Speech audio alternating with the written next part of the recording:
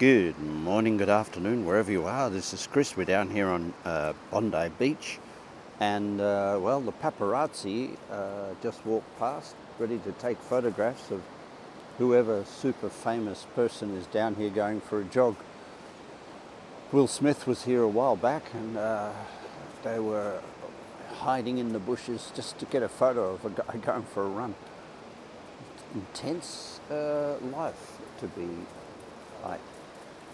Intense life to be super famous, I guess.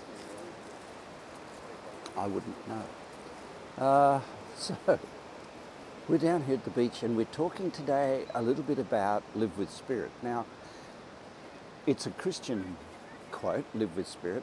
They mean, when a Christian says it, it means live with Jesus or God in your heart.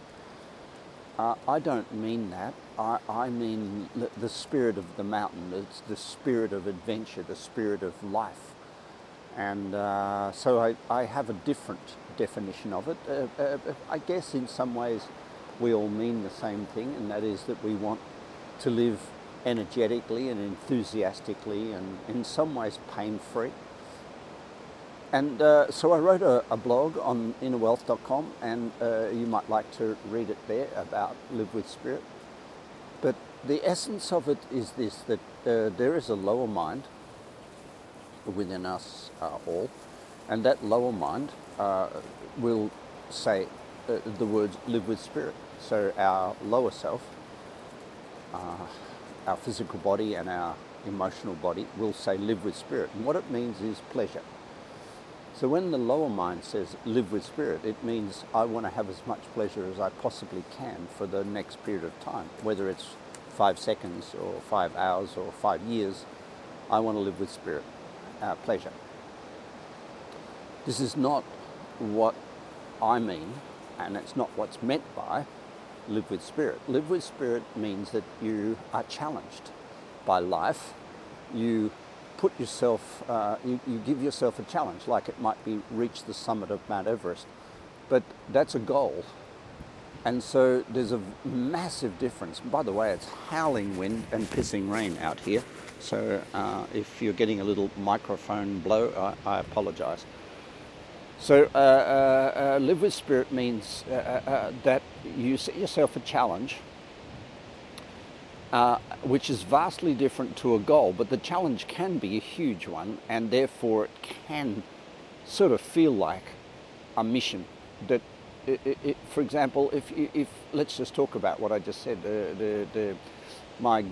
A goal would be to reach the summit of Mount Everest, but the challenge might be to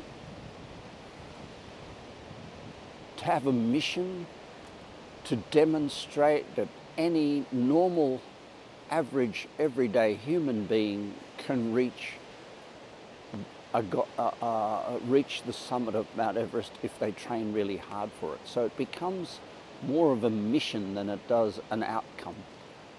When people are driven by outcome, they're driven by pleasure. And outcomes always are attached to goods and bads, rights and wrongs, pleasure and pain. For every outcome we set, there's a pain.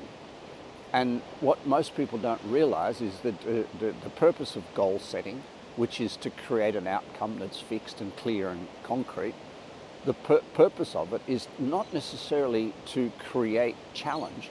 More of it is to tame the lower mind. In other words, to give the lower mind an obligation that is beyond its own hunt for pleasure over pain. And you're just sort of simplifying it a bit. Morning. Simplifying a bit, your body only has 2 words, pleasure and pain. It seeks pleasure, avoids pain. Morning. At the same time, your mind wants to be right and never wrong. And this is the ego. When we say you have an ego, it means you're seeking pleasure, avoiding pain, or you want to be right over wrong. So to tame this ego, to tame the lower mind, to get it working with you, not against you, what we do is we tap into what's called living with spirit. And living with spirit means we have more of a mission in life, more of a mission,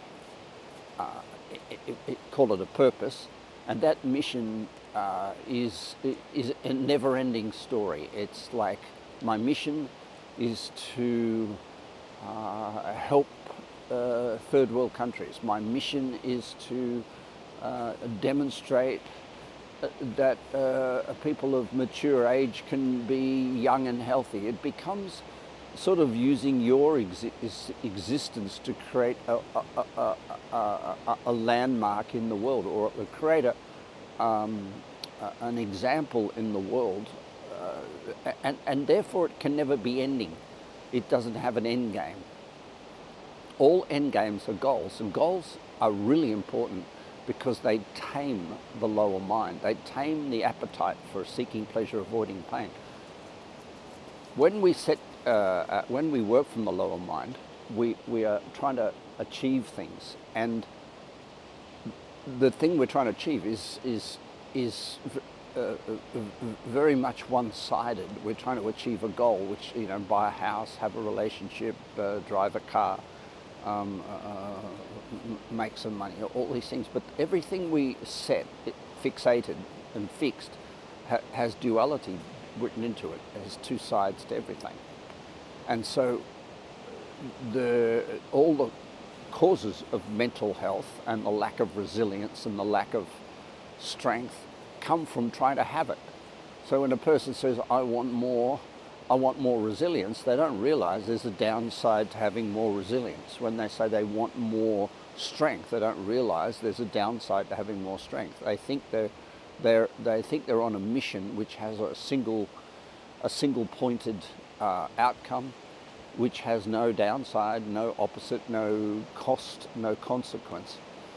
When we set those things based on the lower mind, we're setting ourselves up for trouble.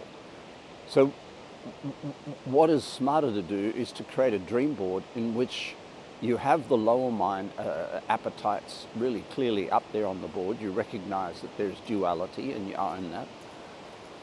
Morning. You recognize there is a duality in that.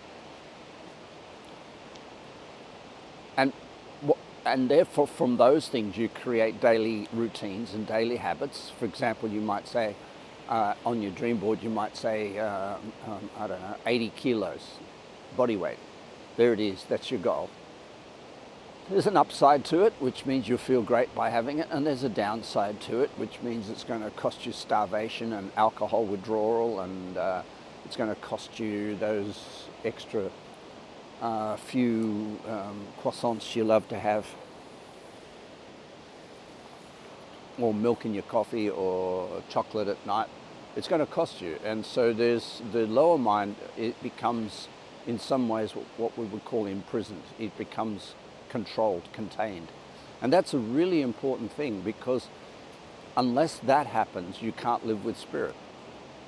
Because the lower mind will always scream louder. What we say, the inspiration or living with spirit is when the inner voice speaks louder than the outer voices. And the outer voices are your appetites. Your appetite for food, your appetite for sex, your appetite for greed, your appetite for spirituality, which is escape from the real world and try to withdraw yourself into a place of tranquility or something ridiculous. So when we do a dream board, the whole objective is to create, to look around the 7 areas of life, create goals for the 7 areas of life, recognize what the 7 areas of life, what the lower mind really wants in order to be what it would define as pleasure. Own the fact that there's going to be pleasure and pain, which means do a discard on every single lower-minded objective we have, and then set the routine to achieve it, which means own the downside, not be shocked and surprised. With that, we're heading always toward the center of the dream board, where we say, this is my mission. My mission is to, for example, improve the well-being of women in business. It means your life becomes, you have an adventure. And the thing that a lot of us don't understand when we start saying live with spirit, living with spirit is a competitive animal. The human spirit competes. It loves challenge, and so it must face a challenge. Its objective is not to win. Its objective is to beat an opponent. And this is a really important essence of business strategy, personal strategy, life strategy, is to beat an opponent. And so, for example, women in business is not trying to win women in business, because, that is a never-ending story. That's its mission. But its mission will become to defeat the old school of sexism. And so it has something to fight against. And this engages the spirit. The human spirit is a competitive animal, and it doesn't try to win anything. It just knows it has to beat something. And it's that engages the energy and the vitality of life. My mission, if you want to call it that, is to open hearts around the world. My competitor is self-help, religion, and philosophies that stimulate the lower mind and falsify what it looks like to live with an open heart, to live with spirit. My competitor that I need to beat is TED Talks and generic podcasts and things that engage the lower mind into thinking it's going to achieve something without a cost, and therefore close off a heart, or a person who would say, here's your purpose, it will create happiness in your life. This is the stuff of what I would call the enemy. So I'm engaged every day in a sort of a competition, and I fight for the thing that I stand for, which is living with spirit, living with an open heart. But I know what I'm fighting against, and I only have to beat what I'm fighting against, because there is no winning in the world of opening hearts, because that is an infinite mission, and that will live long after my life. There are enemies to living with spirit, like attachment to things that are of a lower-minded nature, that when we think that thing, if we attach to it and hold on to it long enough, will give us the pleasure that we promised ourselves, without the pain that it must, by nature, being a lower-minded thought, also deliver. So living with spirit is really fun, and it's really enjoyable, and its mission is joy, but it is one-sided.